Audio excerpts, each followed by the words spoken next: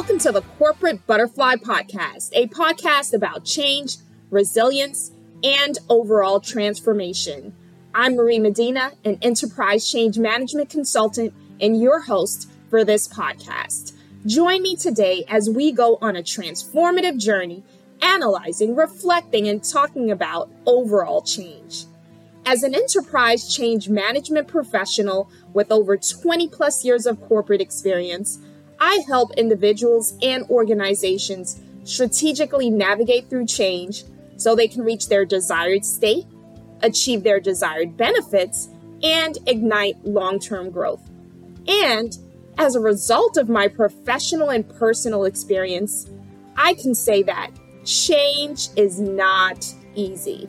It can be challenging, stressful, and sometimes overwhelming.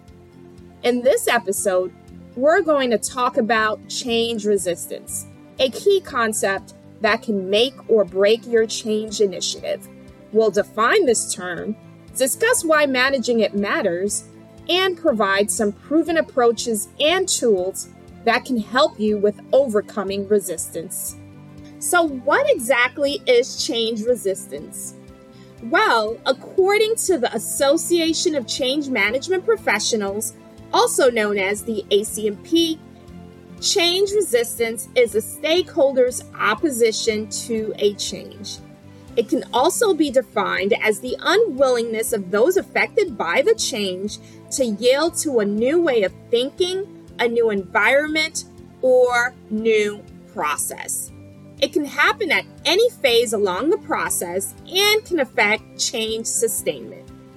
Additionally, change resistance is a natural and normal reaction to any change that disrupts our status quo or comfort zone. Now, let's take a look at various factors that cause change resistance. Change resistance can be caused by fear, lack of trust, loss, limiting beliefs, and discomfort.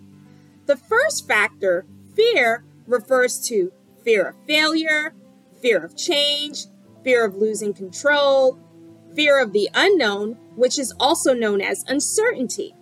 Now, uncertainty refers to the fear of the unknown or the unpredictable aspects that come with change. For example, if we don't know what to expect or how things will turn out as a result of a change, we may feel anxious or insecure about it. Additionally, we may fear the criticism that comes with change. For example, if we're fearful about our inability to perform well or cope with the new situation, we may resist the change. Let's take a look at a case study. During a post-merger integration, the acquiring company plans to adopt and integrate new software from the acquired company. The new software user group is part of the acquiring or legacy company. The native user group is a pre-existing set of users who already have extensive experience using this software.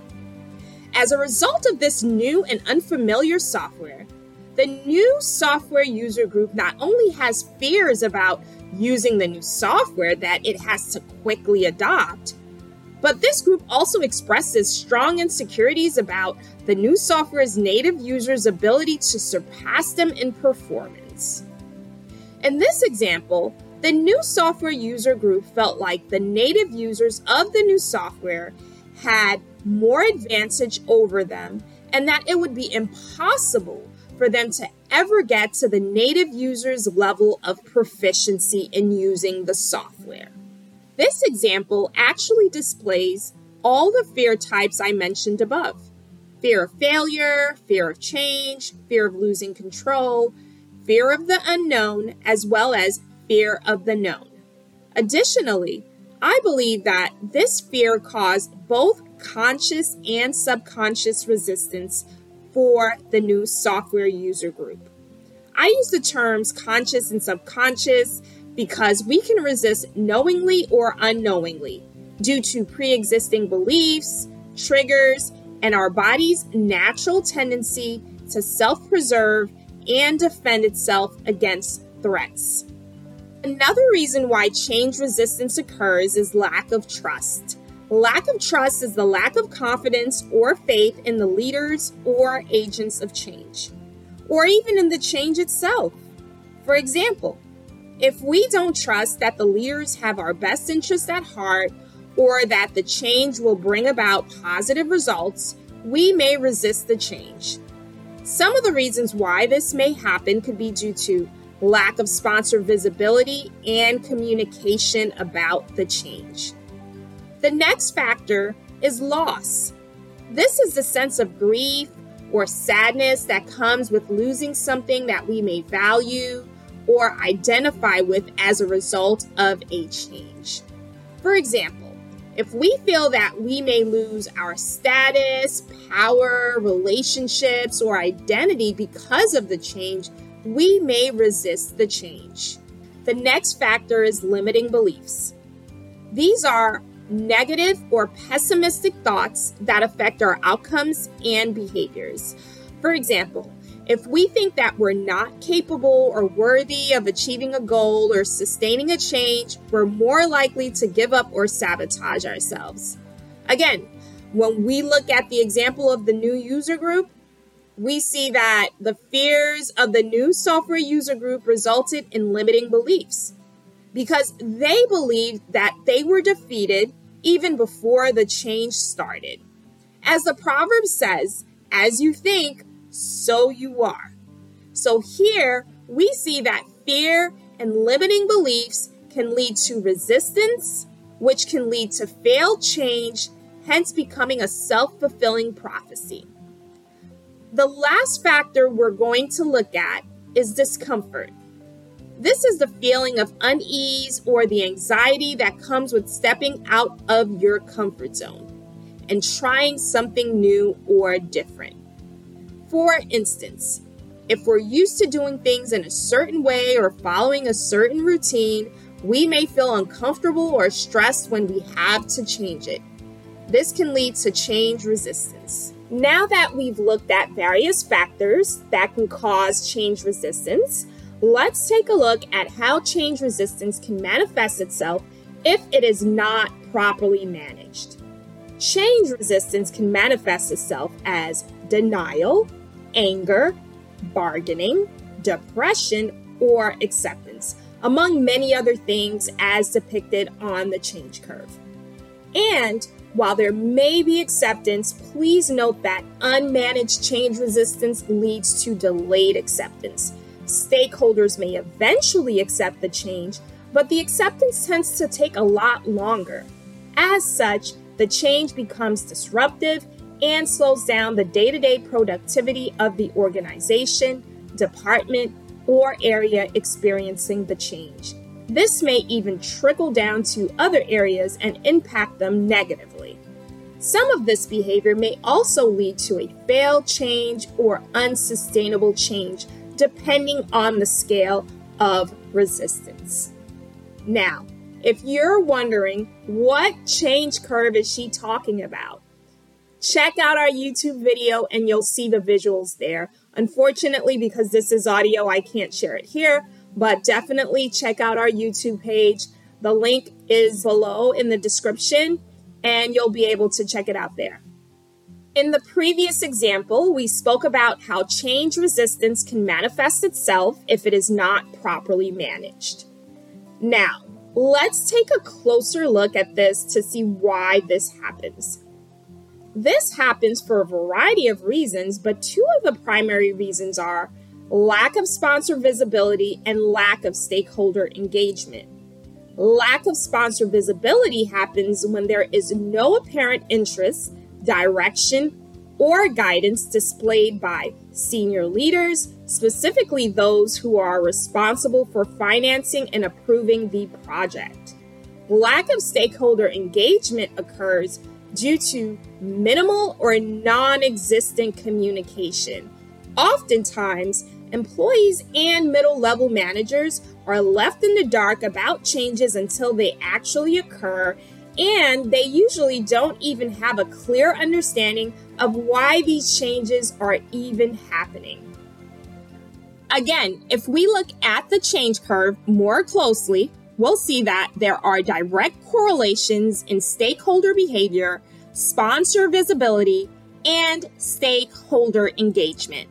This specific change curve depicts low communication, which leads to a high level of stakeholder shock and frustration, low emotional support, which leads to denial and immense depression, and therefore causing a severe dip in productivity during the transition phase.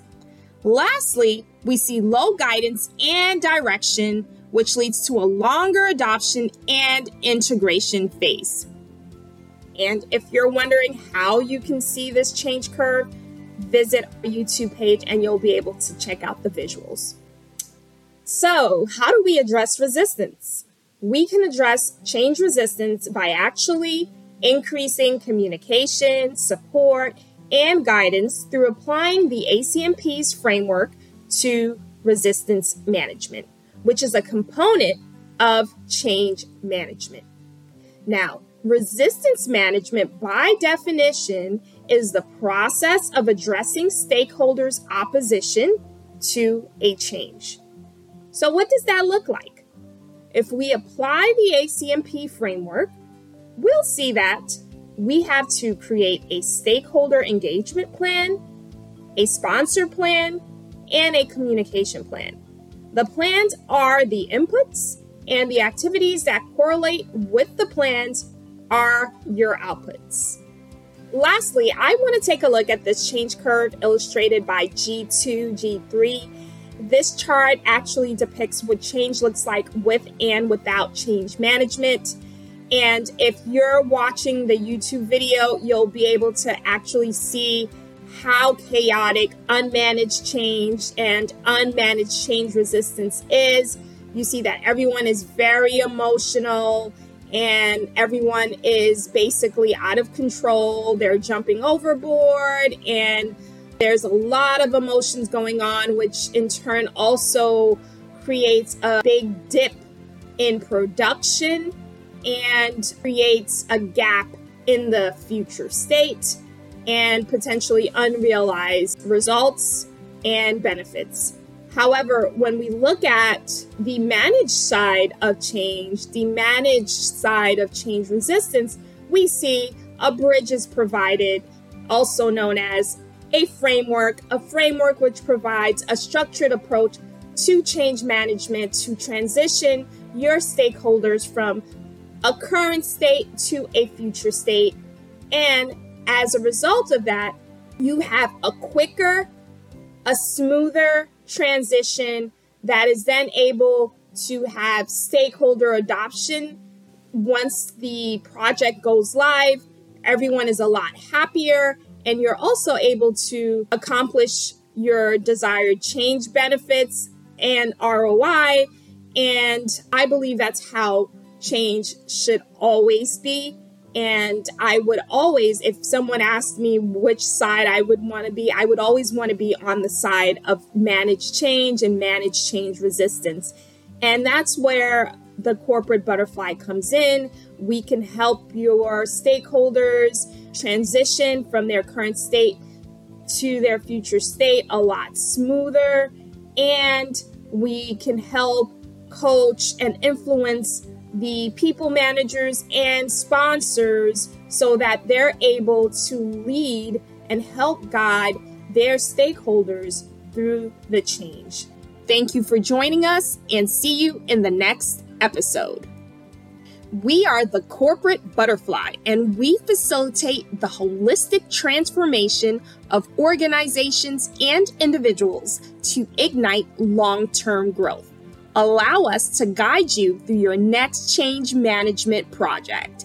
For more information about our services, please visit thecorpbutterfly.com. Again, that's thecorpbutterfly.com. thecorpbutterfly.com. Be sure to comment, like, and subscribe